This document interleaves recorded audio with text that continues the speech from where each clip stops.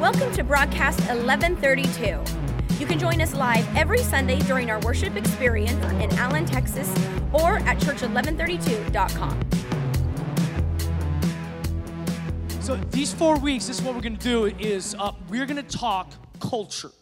Now, if you don't know what culture is, we use that word a lot, but a lot of us don't even know what that means.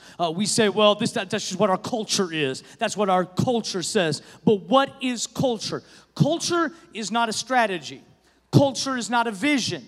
Culture is really, everybody has a culture. Culture is really what we feel or what we sense when we're around you. When you come into our church, you sense, whether good or bad, our culture.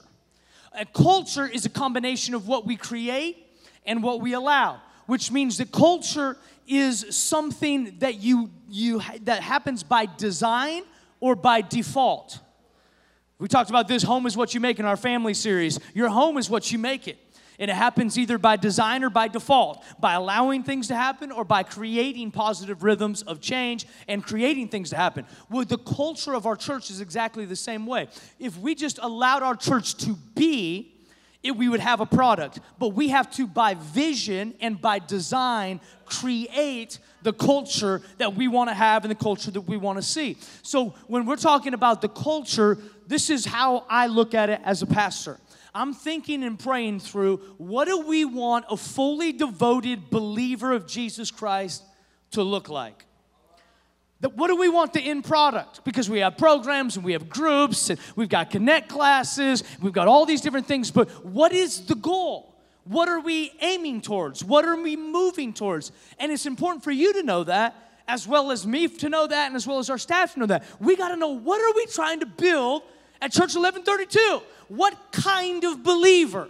Because it's important to know what you are, because if you don't know what you are or who you are, you will try to be everything. And when you try to be everything, you will dilute your own vision and your own identity. And this is what I see a lot of churches struggling with, and I've went for help to a lot of pastors, because I'm just going to tell you, when you're leading a church, you hear a lot of feedback. It's amazing. You ever heard this? Everyone has an opinion, or opinions are like trash cans. Everyone has them, and they all stink. Yeah. Everybody's got an opinion. You should preach longer, Pastor. You should preach shorter, Pastor. The worship should be longer, Pastor. The worship should be shorter, Pastor. Pastor, the worship should be older songs. Pastor, the worship should be our songs. Pastor, the worship should be newer songs. Pastor, the worship should be songs I hear on the radio. Everybody has an opinion. Because everybody responds to God differently, and everybody has a different DNA. Did you know that your perspective of God is created by your own paradigm? What you have grown up in or what you've experienced. That's why when somebody talks back in church, for some of you that grown up in a quiet church, you're like, what did they just do? Like, how disrespectful. But then for some of you who grew up in a church like that, like you grew up in like a Pentecostal church. Not a Pentecostal, like a Pentecostal. You know, like, let's just say it how it is, Pentecostal. You had the extra synonym that you know, like, so you came in here and they're like, oh, wow, this is like, man, these guys are calm. But it's all created by what you've been in, by what you've been exposed in. So at Church 1132, we can't just say, we're just going to try to be. We've got to know what we're trying to be. We've got to know the type of believer that we're attempting to disciple and that we're attempting to duplicate in our people. And so when we talk about culture, the next 4 weeks, we're going to talk about a different element of our culture that we really want to see replicated or duplicated in our people. And so tonight, we're going to talk about a passionate culture. A passionate culture. I want to start with this one because we're going to have some fun with it, because I get this all the time. I mean, I get this all of the time. Pastor, you are so energetic. You're so energetic. How do you have that much energy? And I'll say a couple things to that. One is I hate boring speakers. I just like... Some people think that they have the gift of teaching, and then you should have the gift of listening. I think if you have the gift of teaching, I should want to listen. That's just my own personal opinion, okay? That's not in the Bible. That's my own doctrine over here. Like, if you've got something worth saying, help me hear you. And so that's part of it. The other part of it is I think that there is an anointing side of this. That the anointing is God's super on our natural. We use the anointing and throw it around a lot, but it's a spiritual word for just God's supernatural power on our natural abilities. And I think when you combine the two, there's some combustion. There's some unction. And so people say a lot of times, well, that church is a young church. People say that about our church. Now let me just talk about that because this is deeper, so I can just tell y'all. I mean, it's like, I know y'all are friends and nobody's going to be emailing me or anything. I know that.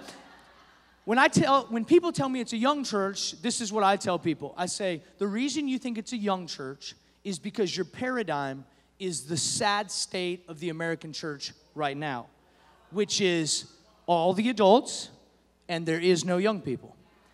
The fact that there is a presence of young people makes you want to label it as a young church, and it's not true. There's a lot of people over 40 in this room. There's a lot of people over 50 in this room. There's a lot of people over 60 in this room.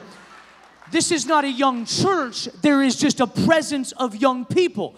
So what we should be saying is other churches that are not a young church are an old church. But nobody says that, right? I mean, you ever went to a church and be like, oh, wow, this is neat what you guys have here. You have an old church.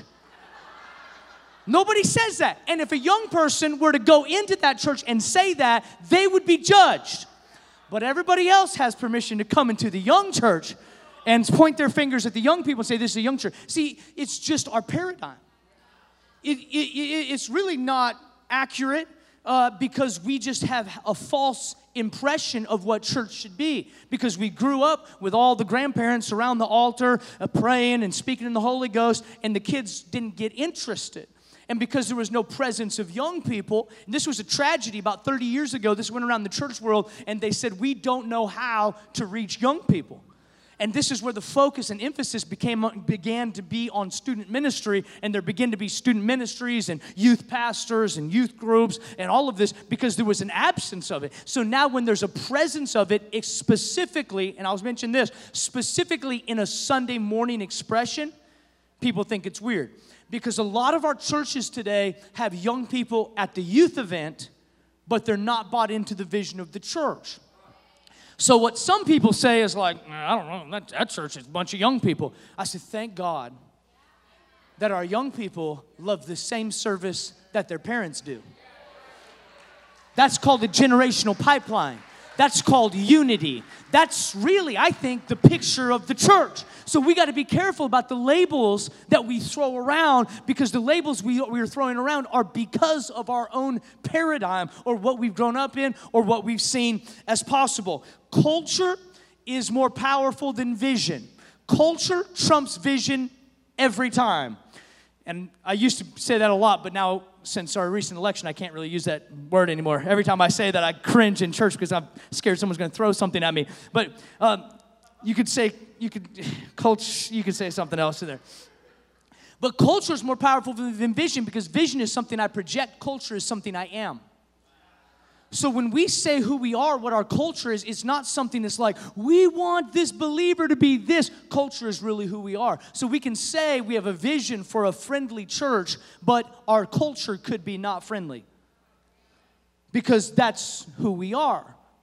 So we have to project who we are. We have to work on who we are. So I want to talk about this passionate culture. I really believe that there has been in the American church, and I'm not trying to judge any type of church. I'm trying to state facts as they are. As I study church growth, church trends, the church over the history books, it's interesting. There's really been a pacifying of the church because a lot of people are very surprised to have a vocal, passionate expression of the church. Like, oh my gosh, like it's very passionate in there. It's expressive in there. It was hard. You're hard-pressed to find a church that wasn't if you go back far enough. But over time, the desire to please people and the really, if I can say it bluntly, the weakness of leadership caused there to be a softening or a pacifying of the church expression because if you didn't have strong leadership, you would have all kinds of How many of y'all grew up Pentecostal? Let me just see your hands, grew up Pentecostal. Y'all see any crazy stuff? Okay. Some, yeah, real, yes. I grew up Pentecostal. And I could tell you stories for the next 4 weeks about crazy things that I have seen. And you know what? If there wasn't strong leadership, what happened is that the people that were seeking Jesus stopped coming, and it was just the same people around the altar doing the same things, and we lost our missional outreach. So then there was a squashing of the Pentecostal movement, and there was a squashing of the expression in the church to try to make it more applicable or more soft for the unbeliever. But in doing that, we lost the expression. So I really believe that God is resurrecting a passionate church, and it's not either or, it's both and. I really believe that we can be passionate and expressive, but still allow the unbeliever to come in and experience God. I don't think that we have to have 53-minute services and that we have to explain every little thing and be careful not to offend every single person to try to reach the lost. We're seeing a lot of people saved right now. Like a lot of people saved right now. And we have a very expressive church. But I will say this is the importance of teaching this. You need to know why we're passionate. Because I've heard some people say, oh, well, there's just a lot of energy, or there's a lot of hype, or I'm going to tell you, I hate hype. Hype is put on energy. You know what Paul said? Paul said in the New Testament, he said, this is one of my favorite scriptures in the Bible. I have about 300, so don't judge me. He says, I struggle with all God's energy, which works so powerfully in me. He says, the energy of God is in me at such a rate that I'm struggling to keep control because I'm so energetic. I'm so passionate. See, I think that sometimes there's the tendency is like, let's just be hyped up. But if you're hyped up without a purpose, that is all it is. It is hype. And it's empty. And it's shallow. I'm not talking about a hype culture. I'm talking about a passion culture. I'm talking about a culture that understands really why we're passionate. Why is Pastor Dustin energetic? I want you to know why. I don't want you to say it's because I'm energetic. Because really I'm not. I mean, after this, I'm going to go find a dark room by myself, sit in my chair and read. Or tomorrow night, I'm going to watch the NBA Finals and sit back and relax and not be energetic. But when I'm preaching the gospel and I'm talking about these things, I am energetic because I would like to say, like Paul, I struggle with his energy, which works so powerfully in me. So this is something that we teach in our church. In a passionate culture, it is adoration over obligation. So a lot of times in church, your want to can change into a have to. You ever seen that happen? We have to go to church. We have to go to worship. We have to. Maybe some of you felt like that tonight. We have to go to deeper. Well, that have to is robbing you from the substance of your worship.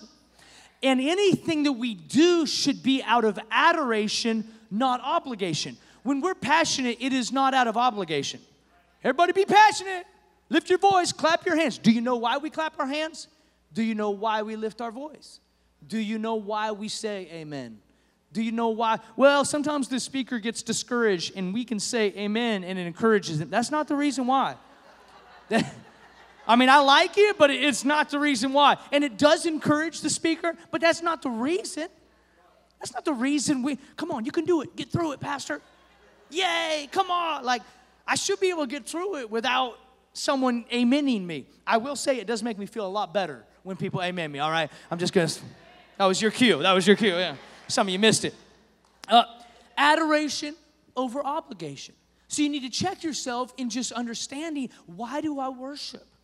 I worship because I love Jesus. My worship is a response to him. He saved me from hell. He saved me from my empty life. He saved me out of. And you start remembering everything that he saved you out of. And what it does is it will energize you in your worship, because now your worship is a response and it's adoration to God. Saying, Lord, we love you. Lord, we honor you. Thank you. Thank you. That adoration is where we have to stay positionally to keep our passion purposeful.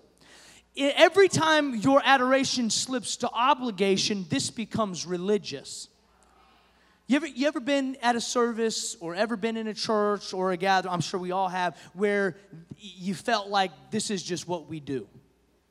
I was actually in study for this. I was watching a lot of other messages in churches that I don't usually like tune in on, and around the Metroplex. And so I was tuning in on some of these, and then I said to myself, we are an energetic church. I said what you say. I was like, oh, we are kind of energetic. I mean, if you put them side by side, it's like, after I woke up, I realized that, I'm joking. That's terrible. That's terrible. This is deeper. You got to give me a little grace, okay? When I speak on the nights, I'm just a little bit, in the mornings, I'm way more well-behaved, okay? So you're going to have to forgive me. Let me just give you some elements of a passionate culture. From the position of adoration over obligation, let me just give you some elements, and some of these you're going to balk at first, but I'm going to explain them, okay? So the first one, an element of a passionate culture, is a vocal culture. Is a vocal culture. We probably get more questions about this than any other thing, why do people say amen? Why do people talk back? And I want to just give you some Bible on why we do what we do. Don't you think that the picture of the church that we should emulate is the one that would be set forth biblically, not culturally? Is everybody okay with that? Because I think if they say it in the Bible, then the Old Testament was actually the pattern of worship for the New Testament. In the New Testament, they didn't have the New Testament. In the New Testament, they used the Old Testament as their pattern of worship. They wrote the New Testament. Everybody tracking? So the Old Testament was their pattern of worship. So we can actually look at the Old Testament and see how the New Testament got their diagram of how they worship or how they honor or how they revere the Lord. I was preaching at a Lutheran school chapel one time, and it was awesome. I love this school. I do a lot of different chapels, and I love going to this chapel every time. The kids they're amazing. They love Jesus with all their hearts. But I will say this: you can hear a pin drop at any time in that auditorium. So there'll be 400 kids in there, and no one says a peep, and that's okay. That's their paradigm. That's how they probably got in trouble if they talk. And so I made the mistake of bringing some very passionate interns with me. And I read my first scripture, and they're like, yeah, that's good. Yeah, amen. Huh. And the entire student body looks at them, and I'm like, guys, God, turn it down. Blend. Like, this is not home. Because their paradigm was different than what ours was. And so I'm not saying one is right or what is wrong. I'm just telling you what our culture is. Because this is what's important. Because I need you to hear this as I unpack this. I'm not telling you what the right church should do. I'm telling you what my definition of what our church should do. And that's a huge difference, because I know some of the greatest people in this city go to churches that are totally different than ours. And they love Jesus. They're leading people to Jesus. They walk in the power of God. They're phenomenal. So you cannot judge a believer by the church that they go to. Okay, that's just unfair. We judge people by their fruit, the Bible says. And so we're telling you these deeper nights are about the culture of Church 1132, not the culture. We're just drawing a line in the sand of the body of Christ. So vocal culture. Let's just talk about singing for a second. Psalm 66. Verse 1 to 2. I've had people ask me, why do we sing so many songs? Why does all these churches sing songs? Because the Bible says to sing songs. I mean, that's why. Psalm 66, verse 1 and 2, some of you are going to really like the first word in this, says shout. Is that a suggestion? I just want you to help me tonight. Is that a suggestion? No, it says shout. Well, Pastor, I don't really like to use I'm much more of a shy personality. I'm going to tell you something. Everybody responds to God differently. Everybody. My wife responds to God better sitting down, not talking, no music, in silence, and she hears God and she responds to God.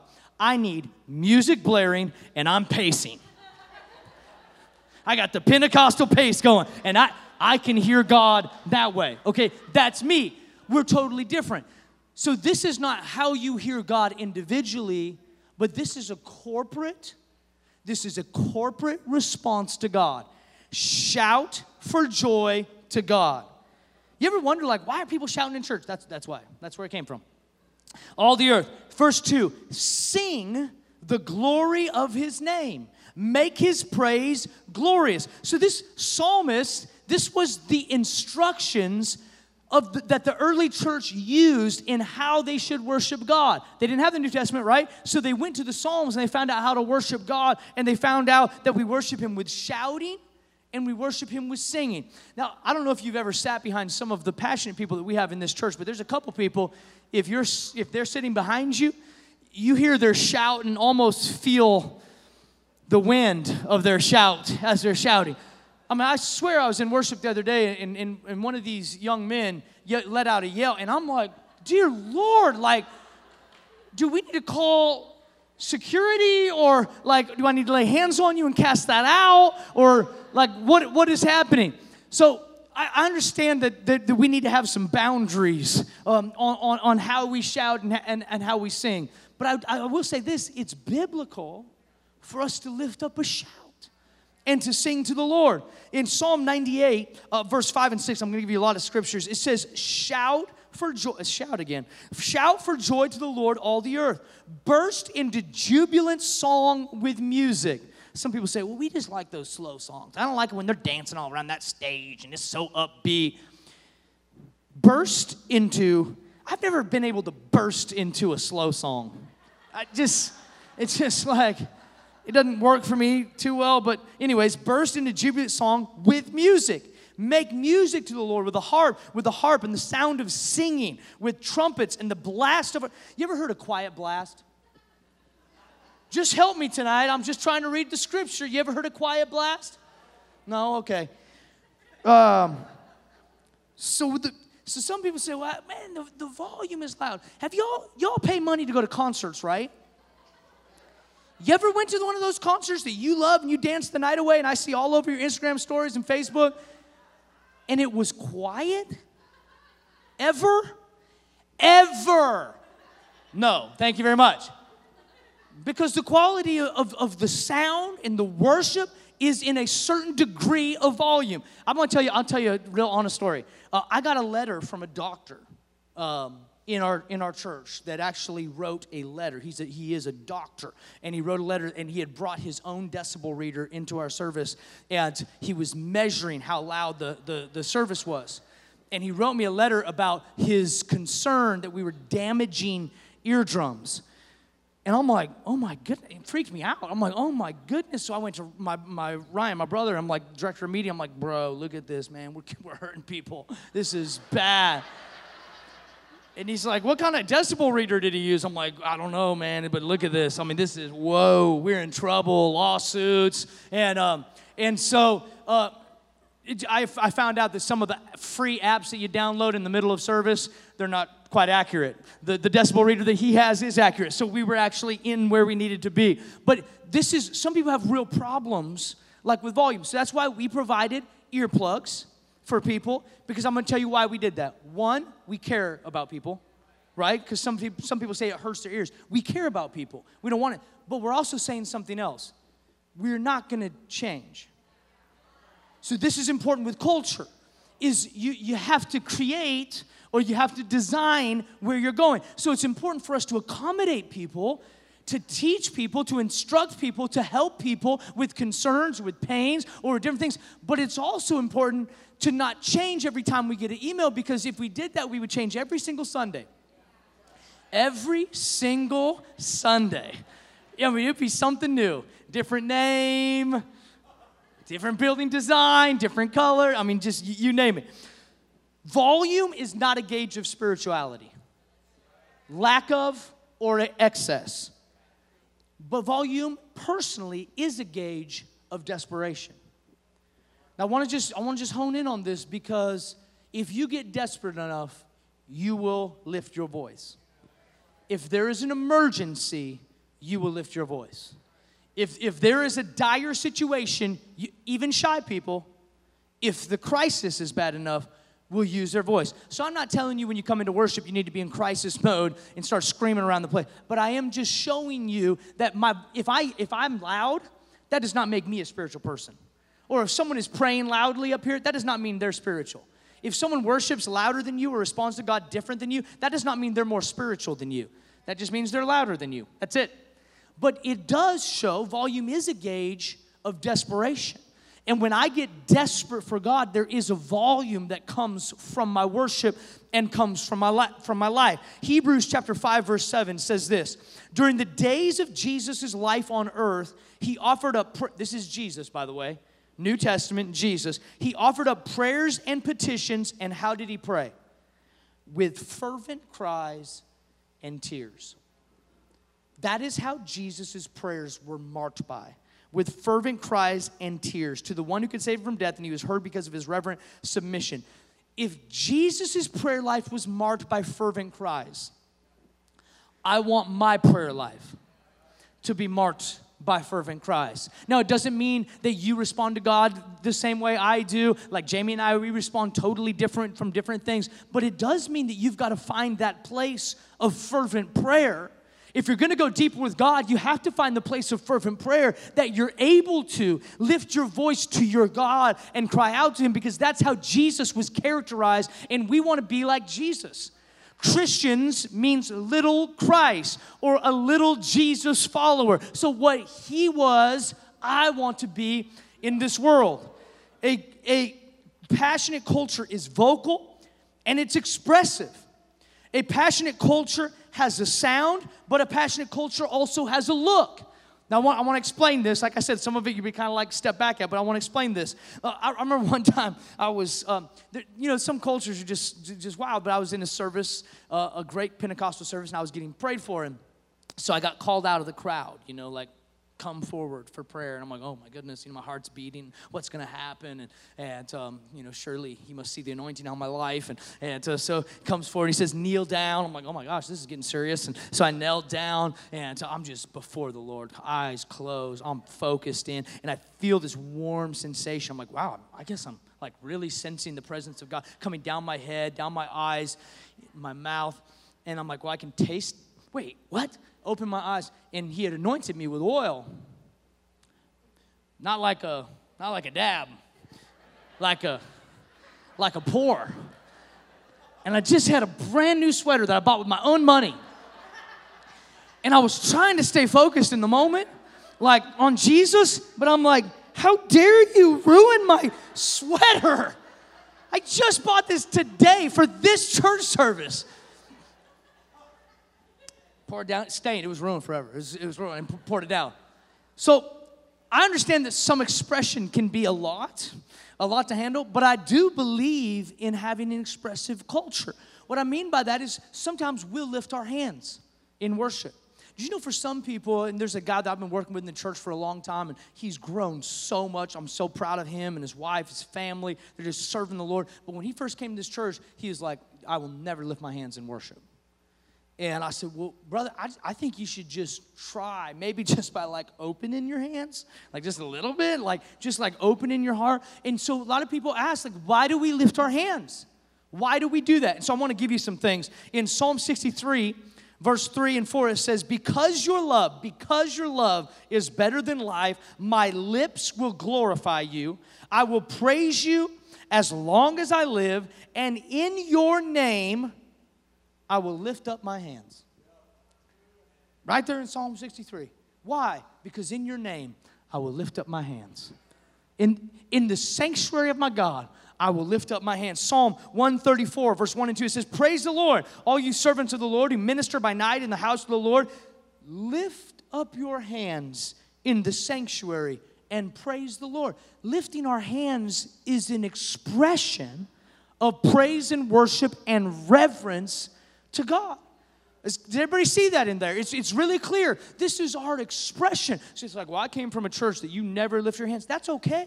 We all came from different backgrounds. I'm just telling you what's in the book of Psalms and what I really believe is a part of our culture. Now, am I going to be upset if somebody doesn't lift their hands in worship? No, not at all. There's a lot of people in our church like, I will never. This is my worship pose is this. And this means I am totally pumped about the things of God. And I have the joy of the Lord. I can tell, brother. I can tell. But I will say, you should, if we're at deeper, you should stretch yourself to take your worship to another level, because a passionate culture is a vocal culture, but it's also an expressive culture, which means I have the freedom to express my praise to God, to lift up my voice, to lift up my hands, and to praise God. See, if you walk in on this and don't know this, this looks weird. Although it's not weird to go to a concert and everybody's like, hey, it's like, that's not weird. But when we come in the house of God and we have reverence for the King of Kings and the Lord of Lords, and we surrender, that looks weird. See, culturally gets in the way of biblically a lot. We've got to create a counterculture movement that is a biblical culture, so that we really understand why we do. This is why we're doing these deeper nights, so you know why we do these things. Like, why are you lifting your hands? I don't know. This is what we do. This is Church 1132 rhymed. That's not that. I don't want that. We want to produce a believer, a disciple that says, I lift my hands because I'm so grateful for everything that God's done for me. It's a sign of surrender to me, to everything that He wants to do in and through my life. Why do we clap our hands? Honestly, I'll be transparent with you. I don't like clapping. I don't like it when we clap on songs. I don't like it when we clap afterwards, because sometimes I'm like, why are we doing this? It is the church filler. Now when I say this, you're going to see this all the time. It's the filler. If you don't want to have awkward silence, have everybody, hey, let's put our hands together. All right, good. Right? I mean, how many times have you seen this? Oh, so-and-so, let's clap our hands.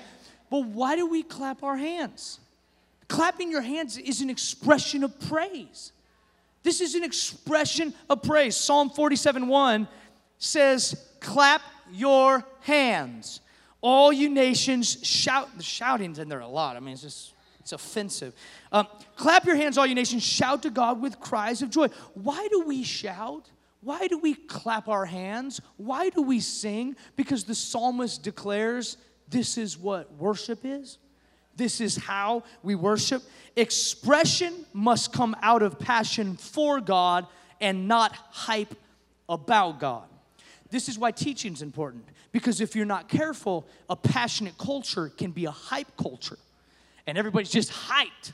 The lights going, fog going, like, hey, I'm hyped. Are you hyped? Yeah, why are we hyped? I don't know, we're just hyped. It's like, we need a reason why. Otherwise, what are we doing? What's different than just a regular concert and our worship service if we don't have a purpose behind the passion and behind, why do you clap your hands? Because the Bible says to clap your hands and give praise to God. That's why I clap my hands. Psalm 95 verse 1 and 2 says, come, let us sing for joy to the Lord. Let us shout aloud to the rock. Oh boy, there it is again. Shout aloud. For some of you are like, some of you are saying, well, I shout in my spirit. This one got you. The psalmist was like, I'm not going to let these guys get away with this. Shout aloud to the rock of our salvation. Let us come before Him with thanksgiving and extol Him with music and song. Now, I want to just show you one thing here, and then we're going to move into the third one, and we're going to begin to wind down. I want to show you this because this is really important. That word thanksgiving in the Hebrew is a word called tadah. In the Hebrew is a word called tadah. That word actually means to come before God with hands open in reverence. The word actually has a lot of the Hebrew and Greek languages have pictures that are associated with the words to help you understand. It's a very visual language, specifically the Hebrew. And the Hebrew, the picture is someone coming with their hands lifted. So when the psalmist says in the scripture, he says, let us come before Him with thanksgiving, the picture is someone coming before God with their hands up with reverence. To me, what that is that's an expression. Well, I don't feel comfortable. That's all right. You don't have to feel comfortable, but you do need to know the teaching behind why we do that. Otherwise, we're just a hype church. But why? Because we're in love with Jesus, and because we believe in authenticity, and we believe if something's going on the inside, it should show on the outside. I'm like leaping on the inside with joy for Jesus, but on the outside, I look like Monday. Like, if I'm excited on the inside, it should show on the outside. That, my friend, is authenticity. And there's no more hypocrisy than in the church on Sundays. Because we sing things we don't mean. There's a great theologian back in the day, he said, Christians don't tell lies, they sing them. And that's the truth, you know. Like, you're all I want. Like, really? Is he? It's like, for how long? About as long as that song goes by. I mean, we say these things, but when we're in a passionate culture, we're a vocal culture, we're an expressive culture. Lifting hands is a sign of surrender, and it's a declaration of God's holiness. It's those two things. When people ask you, why do you lift your hands? It's a sign of surrender to God, and it was also a declaration of God's holiness. It was reverence to God. Some people say quietness is reverent. Which there's a lot of truth to that, just being quiet, a moment of silence, or being reverent. Do you know what the Bible in the Psalms puts out as a reverent posture? Your hands lifted. I'm not trying to get you to lift your hands. I'm just trying to get you to have some understanding behind what you see on Sunday. The third one, and this is the last one we'll close, is a responsive culture. A passionate culture is responsive culture. A passionate culture has a feel. It has a sound, it has a look, and it has a feel. The feel is we're not just trying to give people a lot of information so they can walk away with information. We really believe in life change. We want you to be better next month than you were last month. We want your family to be better next year than it was last year. We want to see, but the only way that happens is for us to be a responsive culture. I don't get up here and preach like just to say we did it. I don't prepare messages and study and pray and put things together, put hours and hours into talks, into messages so that we can say we had church. I'm doing it so that you have the opportunity to respond to the word. James says, don't just be a hearer of the word, but be a doer, a responder. So I'm listening, but then I'm responding. That's what passionate cultures do, is they respond to the word of God. So some people say, well, why do people say amen? Why do people say amen? Years ago, you'd be hard-pressed to be in any church where people did not say vocally amen. But over years of that kind of makes people feel uncomfortable, we have totally silenced the church. Now young people are coming to the church and they're saying, wow, somebody said amen, and that's a shock to them. All that shows is we've come a long ways from our roots. If you go way back, you'll find it. You got to go way back, but if you go way back, you will find it. And amen meant this. It means, so be it unto me. So when you would hear truth in the churches back in the day, you would say amen. And what you're saying is, let that be unto me. It was your acceptance of what was being said. In the book of Deuteronomy, this is interesting. The book of Deuteronomy, God is pronouncing some curses to the people of Israel. Deuteronomy chapter 27. And he commands the people, he commands them to say amen after every one. And so God would say something, and the Israelites would say, amen. He would say something, and it wasn't even good things. It was like judgment, and they would say, amen, because he commanded them to do so. And it was threefold. This is why we say amen. This is why we talk back in services. This is why we do this. The first thing is when they said amen, it was their understanding of what was being said. It was saying, God, we understand what you're asking of us. Amen. Amen. And it was said vocally. If you didn't say it vocally, the speaker would take it as you were not receiving it. Which is really interesting to me because in different environments that we teach in, our staff culture or our intern culture, I always know the people that are not receiving because they're not responding. Any teachers in here? You know the students that are not responding, right? They're not learning. They've tuned you out. Why? Because they've stopped responding. That you've lost eye contact, or you've lost posture, or you've lost vocal affirmation. So you know that you don't have them. So when we say amen, it is an agreement and it is an understanding of what is being said. So God is good. Amen. It is I'm understanding that he is good. The second reason was their belief that God meant what he said. How powerful is that? it was not just the understanding of what was being said, it was that God meant what he said. And the third one was they accepted or they agreed with what was being said. So not only did they understand it, not only did they believe that God would do it, but they also said, we accept this. So, man, God's going to do great things in your life.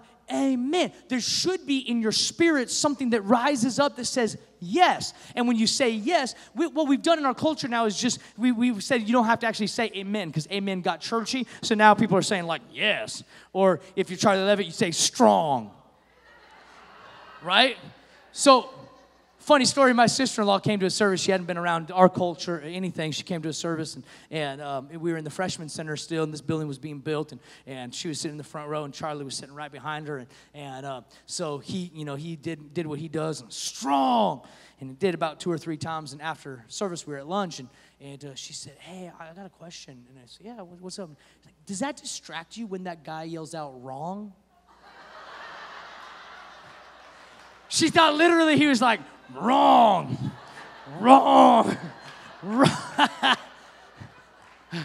I'm like, no, he was saying strong. It doesn't matter what you say, but that vocal affirmation, when I hear Charlie say that, I know he understands, he's believing it, he's with me, and he's internalizing it. It is just coming in agreement with what's being said. It is like, can you imagine like a football rally, like before a game? You're all in the huddle. It's a football team. You're all in there, and they're doing their chants and their cheers, and there's just one player that's just standing there like this. And all their team's like, come on, we're a team, let's go. Hey, and they're chanting, and they're doing the jump thing, the NBA jump thing, and one guy's just like,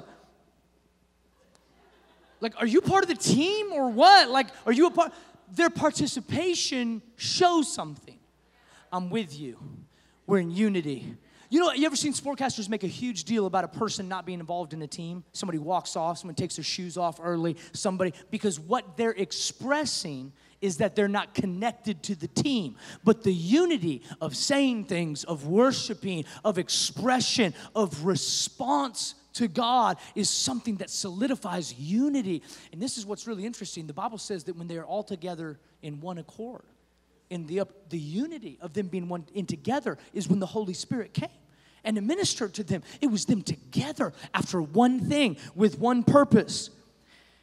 1 Corinthians 14, and I got to move quickly here. 1 Corinthians chapter 14, verse 15. If we got somebody that come to the keys, that'd be awesome. Once someone comes to the piano, you always start to wind down. You ever notice that? If you ever got a preacher that's preaching too long, just send someone to the piano. It's like, it's the cue. This is no joke. When we have guest speakers, I tell them, like, at a certain point, I'm sending up the keys. So just be done. Because sometimes people just preach all day. I mean, it's just like, what? So I just like, get the keyboard up there. Let's go. And I do it to myself, too. 1 Corinthians chapter 14.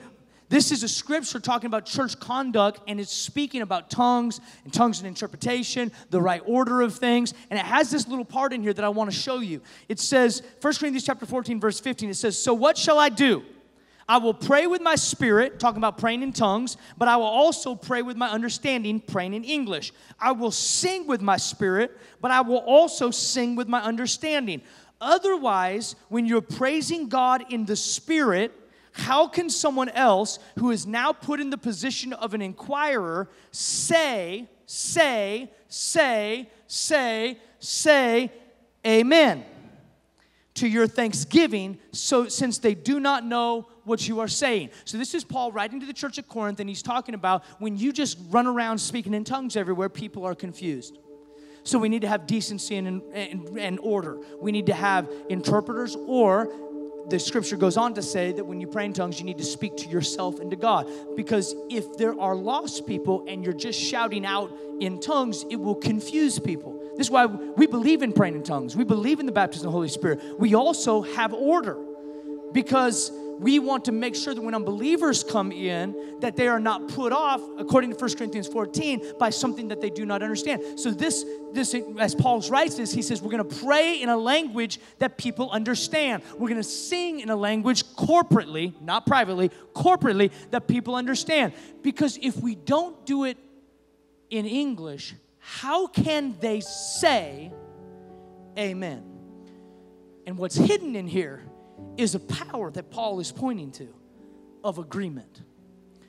he said there's something powerful about an unbeliever coming in and hearing truth and then saying amen. Because when they said amen, when they had vocal agreement, it was them accepting that truth into their own life and into their own heart. And so he said, don't go run around spouting in tongues because they can't say amen to that. Let them say something in English. And then the next verse, Paul says, I speak in tongues more than all of you. So he is by no means saying do not speak in tongues. He says do not forbid speaking in tongues. FYI, we're not talking about that tonight, but if you come from any type of movement, Paul said, you can read it. It says do not forbid. And to strongly persuade people not to is the same as forbidding. And we have a lot of that going on. It's heresy.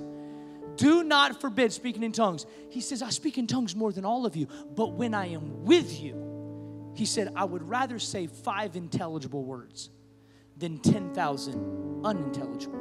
And why is he saying that? He said, so that people can say amen.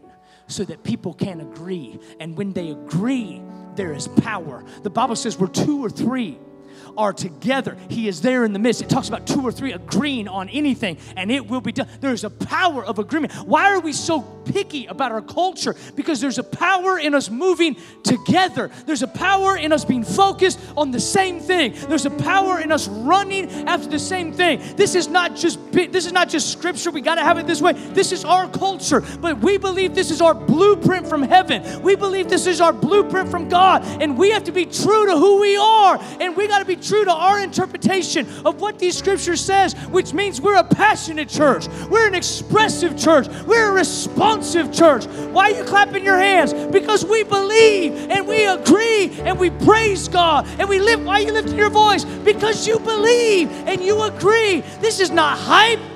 This is unity. This is direction. This is passion. This is the church.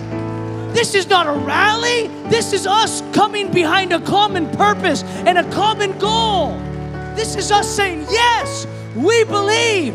This is not saying, Pastor, good job. This is saying we believe in the truth coming out of your mouth. We stand with you. We respond with you. That's what some people think. Let's clap for Pastor. He said a good thing. That's not why we're clapping. I would be really afraid, honestly, if that's, because I'm like, I respect God and lightning. It's just like, let's not do that. I remember the King Nebuchadnezzar. You remember this story? When he said, look at this great city I have built, and God struck him right there, and he started grazing out in the wilderness. The Old Testament's weird. It's weird. It's like God had a bad day. Oh, let me give you this, and we're going to close, and we're just going to respond to the Lord. It's one of my favorite, I say this a lot, one of my favorite stories in the New Testament. One of the first messages I ever preached in my life was out of this text in Mark. And it's a story of a woman with the issue of blood. You probably heard this story before. She was suffering for 12 years. She was, theologians believe, a very wealthy woman. And she had this issue, a feminine issue, that there was just a consistent blood flow from her. And she spent her entire wealth, her entire fortune, with doctors trying to get better, trying to just find an answer, and she could not find one. So 12 years into this, in complete desperation, she is sitting by the side of the road, and Jesus is coming by on his way to heal someone else. I want you to see this. He was not coming to her. He was coming to Jairus' daughter. That's who he was going towards. He went with Jairus. I'll go right to your house. I'm going to raise this. But the Bible says that there was all kinds of people crowded around Jesus. Jesus walking, there's just crowds just all around him. His disciples and people thronging around. They wanted to see the miracle. So there's people all around him, all up on him, touching him. There's all around him. And Jesus all of a sudden stops in the crowd. In Mark chapter 5, he says he stops. And he turns around and he says, who touched me? And his disciples almost take it like a joke. Like, everybody? I mean, Jesus, there's literally 50 people around you that could have touched you. And he says, no. Somebody touched me. And the tense of that word is not bumped into on accident. It is to grab hold of by intention. There's 2 words I want to show you: proximity and intention. Some people are in close proximity to Jesus, but they never get touched and they never get healed. But there was one lady who touched him with intention, and she was never the same. See, you can be around Jesus, but not really touch him, which means you can come to church all your life and never touch him. You can be around Christian culture and passionate culture all you want and never touch Jesus. You could grow up in Sunday school. You can quote the Bible frontwards and backwards. You can know all the right things to do and all the right things to say, but have never had a personal encounter with who he is, because that personal encounter is not in your proximity. It is in your intention. That's why James says, draw near to me and I will draw near to you. He says, I'm waiting for your intention. I'm waiting for the desperation of your heart to overcome the decency of your situation. I'm waiting for the desperation of your life to overcome the decency of the crowd. And the Bible says she made her way through the crowd and she grabbed the hem of Jesus' garment. And the moment that she grabbed his garment, the blood stopped and her body was healed. And Jesus turned around and he said he knew that power had gone out from him. He knew it, because Jesus always knows when someone touches him on purpose. Do you know what on Sunday mornings, a lot of people that we have are just, honestly, they're touching him by accident. It's just proximity worship. But you know what a passionate culture is? A passionate culture is I want Jesus. I don't care what it looks like. I don't care what I was raised in. I don't care what other people say. When you want him bad enough, you don't care what other people think. And if you don't know that, then just wait until you go through something bad enough. And then it doesn't matter. I don't care what anybody says. I'll lift my voice. I'll scream my head off. I'll jump and shout. I will. And then when Jesus comes through for you, watch how your worship changes. Some people judge people's worship, but they don't know what their story is. And if you knew their story, you'd be worshiping like they were worshiping. They're up there losing their minds, and you're like, wow. But if you knew that they were on drugs and they're about to lose their life, take their own life, and Jesus saved them, showed up to them, you might worship like that too. We just don't know where people are at. That's why in our church, in this passionate culture, we don't want to judge people. We want to say, come and be authentic. Come and love Jesus. Come and move past the crowd. I'm tired of crowded places. I'm tired of crowds that just want to be around him. I'm tired of proximity worship. I'm tired of just being around the good thing. I want the good thing, and the good thing is a man, and his name is Jesus. And he can be had, and all it takes is a little bit of passion and a little bit of desperation and a little bit of intention, and Jesus will stop in his tracks for you. He might have been passing you by. He might have been on his way to somewhere else and to someone else, but when you reached out your hand, he stopped. He says he stopped. He says, this is why I have to stop. I have to stop. But now y'all are helping me. So he says this. First of all, he calls her woman, which never do that. When he starts the conversation, when he heals her, he calls her daughter. Watch that transformation. At first it was, but after the touch, it was a daughter. You know, your identity can change in a second. In a second. Pastor, I've been struggling with this for years. I know you're only one touch away. You've been thinking that the bump against Jesus and the proximity against Jesus is going to heal that unforgiveness. No, he's waiting on you. It's your choice. It's your move. It is your touch that is going to set you free. If the woman would have waited, she'd still be waiting. She would have died waiting. But because she moved, God touched her. And this is how I thought we should end tonight. And it's 8:29. We're supposed to, just turned 8:30. Man, that was awesome. We're going to dismiss, but we're going to just take some time and just make a move. And I want to challenge you just to make a move towards Jesus. We're going to open the altars, whatever you want to do, however you want to do it. This is deeper. We're going to pray for you, but I want you just to allow, maybe you're one of those people, you've never lifted your voice in church, you've never taken a step towards the Lord, you've never lifted your hands. That's okay. So no one's judging you here. You just ask the Lord just to help you make a move towards him. Wherever it is, and maybe that move is just for you to sing along with the song tonight. Maybe that's your first move. That's all right. Just make your move. He loves you so. He didn't judge how the woman touched him or when she touched him or why she waited 12 years to find. He didn't do it. He just said, thank you for finally doing it. Here you go. Thanks for listening. You can find out more about us at church1132.com.